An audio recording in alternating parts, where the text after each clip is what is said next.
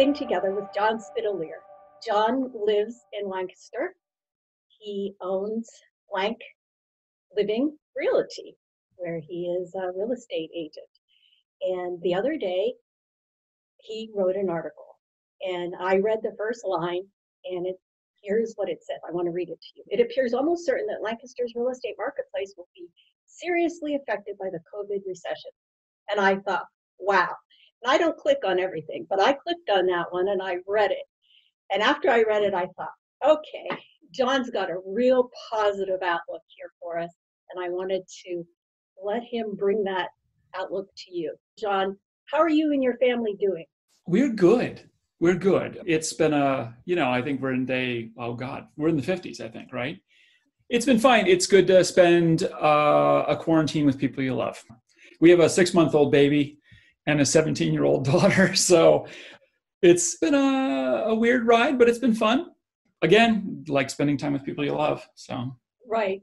Any adjustments? Well, he's teething. My 6-month-old Rasa, he is teething. So the adjustment has been a lot of lack of sleep.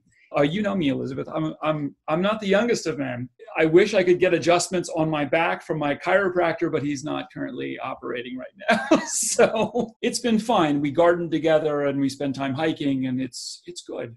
It's good. You know what I hear from you?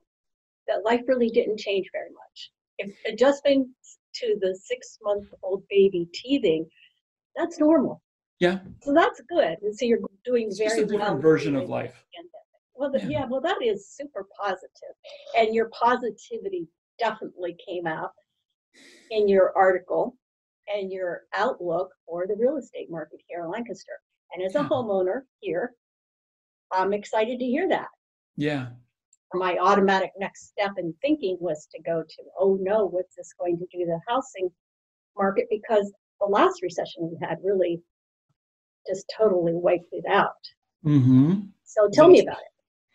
Well, I do want to preface my positivity with, I did actually remove the words "and irrevocably" from the opening paragraph of that blog post, because there's going to be some downsides to things. And I'm happy to talk about those as well, because I think we as Lancaster are going to have some challenges around the housing market in the near future. And it's something that we're going to have to understand as a community. It's going to bring some other problems that we have into very sharp relief. But on the positive side, I do think we're going to see, I'm not noticing a drop in prices. I'm not seeing home values dipping. I'm seeing a marketplace where there's going to be a lot more houses on the market are going to be coming on the market soon, as people are tired of their four walls and are getting ready to move, or they've decided to scale down their lives. I think we're going to be seeing some of that. I think we're going to be seeing a lot of buyers coming in. A lot of people now have been saving. Savings nationwide have gone from 8% to 12%. So people are not going out; they're saving their money, and that adds up to real cash after a little while. And people will be able to add to the down payments that they've been already planning on or starting to plan on it. Interest rates are low. I think that the market will do well. The other aspect of that is, I believe from research and anecdotal evidence that because I'm paying attention to the market, I'm talking to people about it. We're going to be seeing a lot of people leaving the big cities. A house in Brooklyn on a side street in Brooklyn costs $600,000, and a larger house here, a comparable house here, costs half that, if not a third. There's going to be a huge decline in the economies in cities like New York, Baltimore, Philadelphia, Washington, and people are going to want to be going to places that are great to live, and the components of a great community. We've got them. We've got a sense of its environment, its culture. We've got art. We've got an arts culture in this city. We are an historic city that's well established. Also, we have valued the mayors that we've had, the city councils that we've had, the leadership that we've had in the county over the last couple of years have allowed us to build a tech economy that is going to be drawing in smart, young entrepreneurs. Those people are going to need to buy houses. Those people are going to need to be renting. So we'll be getting an influx of intelligence and talent coming from larger cities, coming to Lancaster, because Lancaster is a great place to live. it is simply just a really great place to live. This is where we've chosen to raise our families. Right. We've chosen to raise our families here because this is a good home. This is a good place to make a home. It is a good place to make a home. Yeah. It has kind of like that international, intellectual, cultural flavor. Indeed. Small scale. Indeed. Small and safe and cozy. I like having the friendly people around. One of the things that you talked about was people coming in from the cities. So I can think of them doing that two ways. One of them would be that they would commute, which some people do right now from New York, Philly, and Washington, D.C. And the other one would be to actually move and relocate. And I see some problems with both of those. Yeah. And maybe we could talk a little bit about those challenges. To relocate, people have to have jobs. And like you said, tech, some people will bring their jobs with them. And maybe this situation is transitioning a lot more people to the idea of working remotely. I do not think we're going to be seeing any day soon where companies are saying, okay, everybody get off your computers. We've been able to survive this and everybody come back into the office. That's not going to be happening. And I don't think even when it can happen, it's going to phase back. I don't think that people are going to necessarily be wanting to go back to their offices. We've been realizing that workers in general are able to maintain a lot more sanity if they're working at home. More work is getting done. That was always the fear. Is work going to get done or people just going to be wasting their time? But people are working hard for their companies. My agents are amazing. We meet every week and everybody's talking about what they're doing and what they're learning. We're taking this time as a firm to educate ourselves, to go above and beyond, and to start looking at the challenges that we're going to be facing as a market and people who operate in that marketplace, professionals who market in that marketplace. We're taking this time to educate ourselves on solutions and how we're going to be dealing with those things. There's a constant conversation going on among the agents at LancLiving. I don't think we're going to be going back to a time when remote working isn't going to be the norm. I think it's going to become the norm as people are scaling down and trying to save money. That's interesting how this is all happening because, it's probably been 15 or 17 years ago when I started helping people work remotely from home. And we had to pull them back in to the office, a lot of them. Because a lot of people weren't able to self-motivate, self-schedule, or just have the discipline to do what needed to be done when they had all the distractions at home. And I'm wondering if the circumstances of this coronavirus are helping people overcome those things. Because number one, employers seem to be having a little bit more grace as people are getting through it. And right now, people are really desperate to keep their jobs. Right on. The other thing was the commute. Previous to coronavirus, I traveled a lot and I commuted to New York City, Philadelphia, and DC. And I will not do that for a long time until I'm really confident the trains are clean. So do you see commuters actually moving in here? I don't. I see new talent coming and staying. I see that. I sense that we're going to be experiencing a period of great growth because not just because of COVID, but because of the recession, the COVID recession. I've been thinking about this actually for a long time, for about a year. And I mentioned to you as we were discussing the show that I had an odd story to tell you. Oh, yes, I want to hear that. So a year ago in April, my wife Elena and I took a baby moon to Arizona. We love the desert. And I had never seen the Saharan desert, so she wanted to take me. And we were also going to see, go visit a couple of hot springs while we were there. And at one of the hot springs, which she trekked to, I think, 5 months pregnant. She trekked through the desert for, we thought it was going to be a short hike, but it ended up being too long.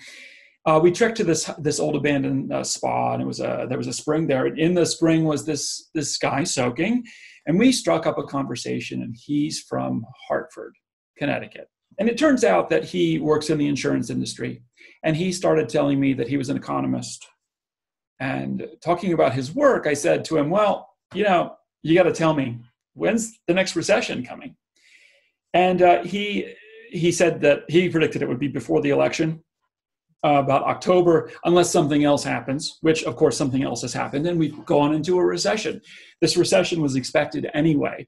But one of the things he said about the recession is that there are a number of second tier and third tier cities second tier meaning cities like Pittsburgh, which have spent their time building a tech corridor, building up their tech abilities, and also focusing on arts and culture. And he mentioned Lancaster to me, and I said, that's where I live.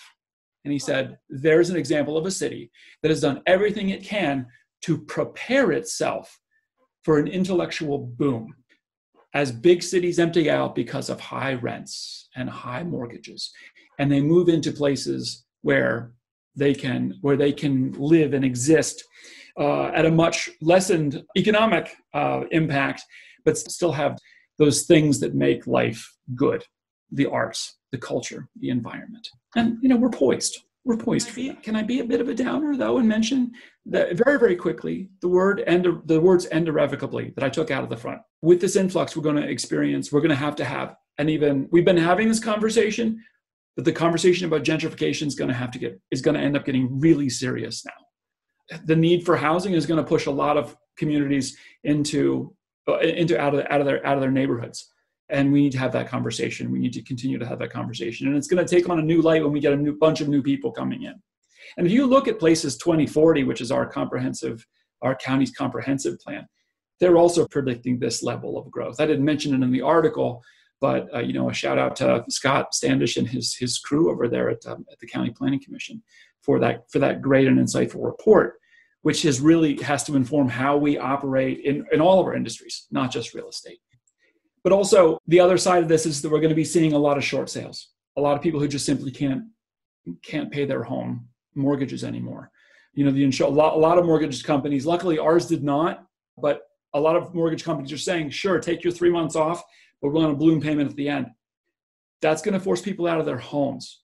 Congress doesn't act on that, and that's scary.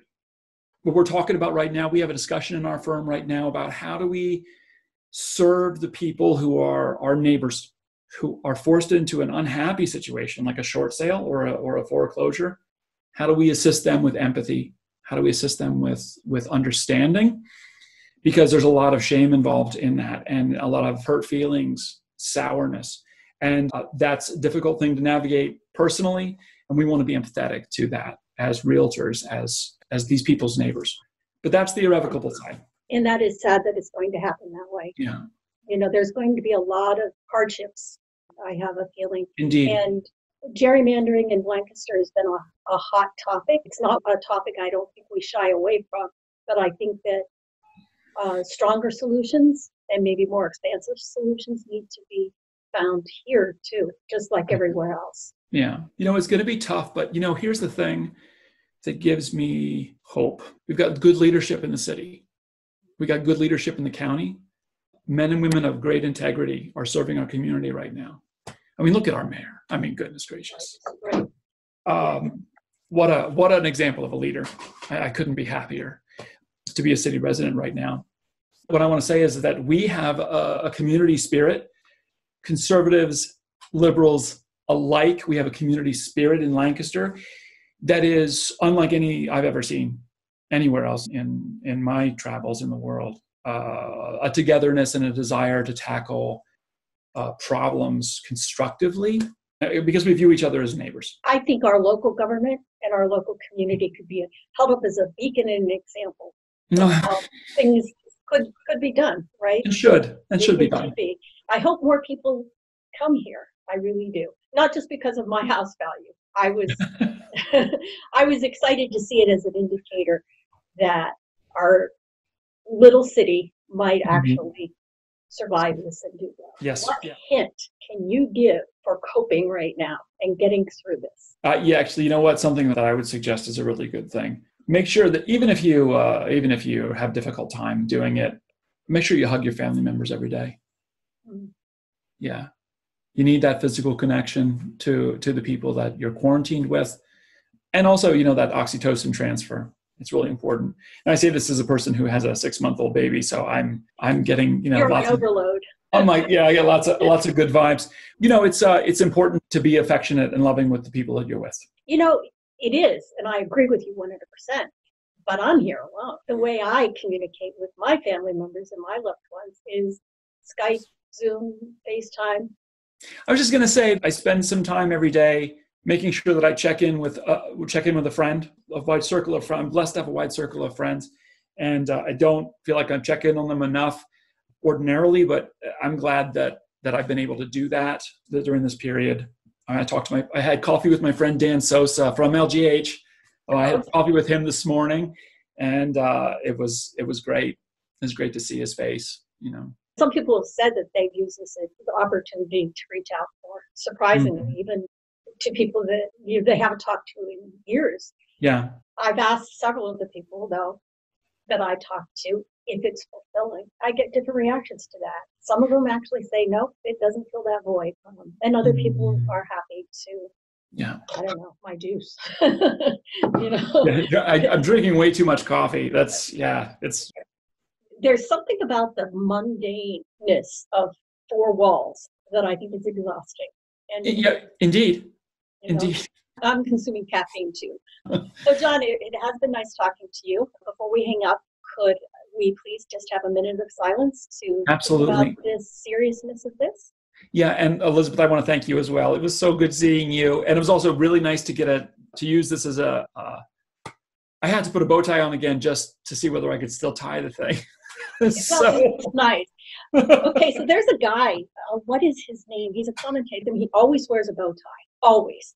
And he was on the other day. And one of the cool things about what's happening is that you get to see all of these people broadcasting from their homes. Mm-hmm.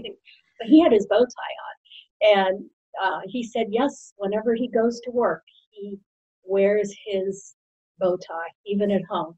Yeah, well, this is my realtor stick. But you know what?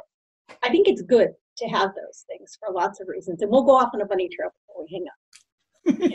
Being a home-based person for almost 2 decades now, I realize that we have to have a mental attitude to do the things that we need to do every day to overcome some of those obstacles I talked about earlier about motivation and dedication and getting things done. And I found out that when I dress for work, I do work.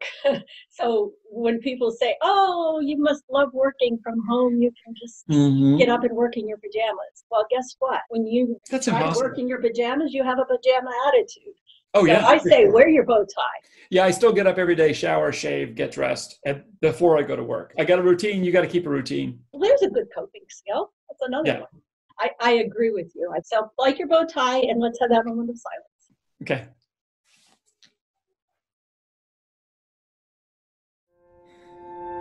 Together, because we will get through this better when we get through it together.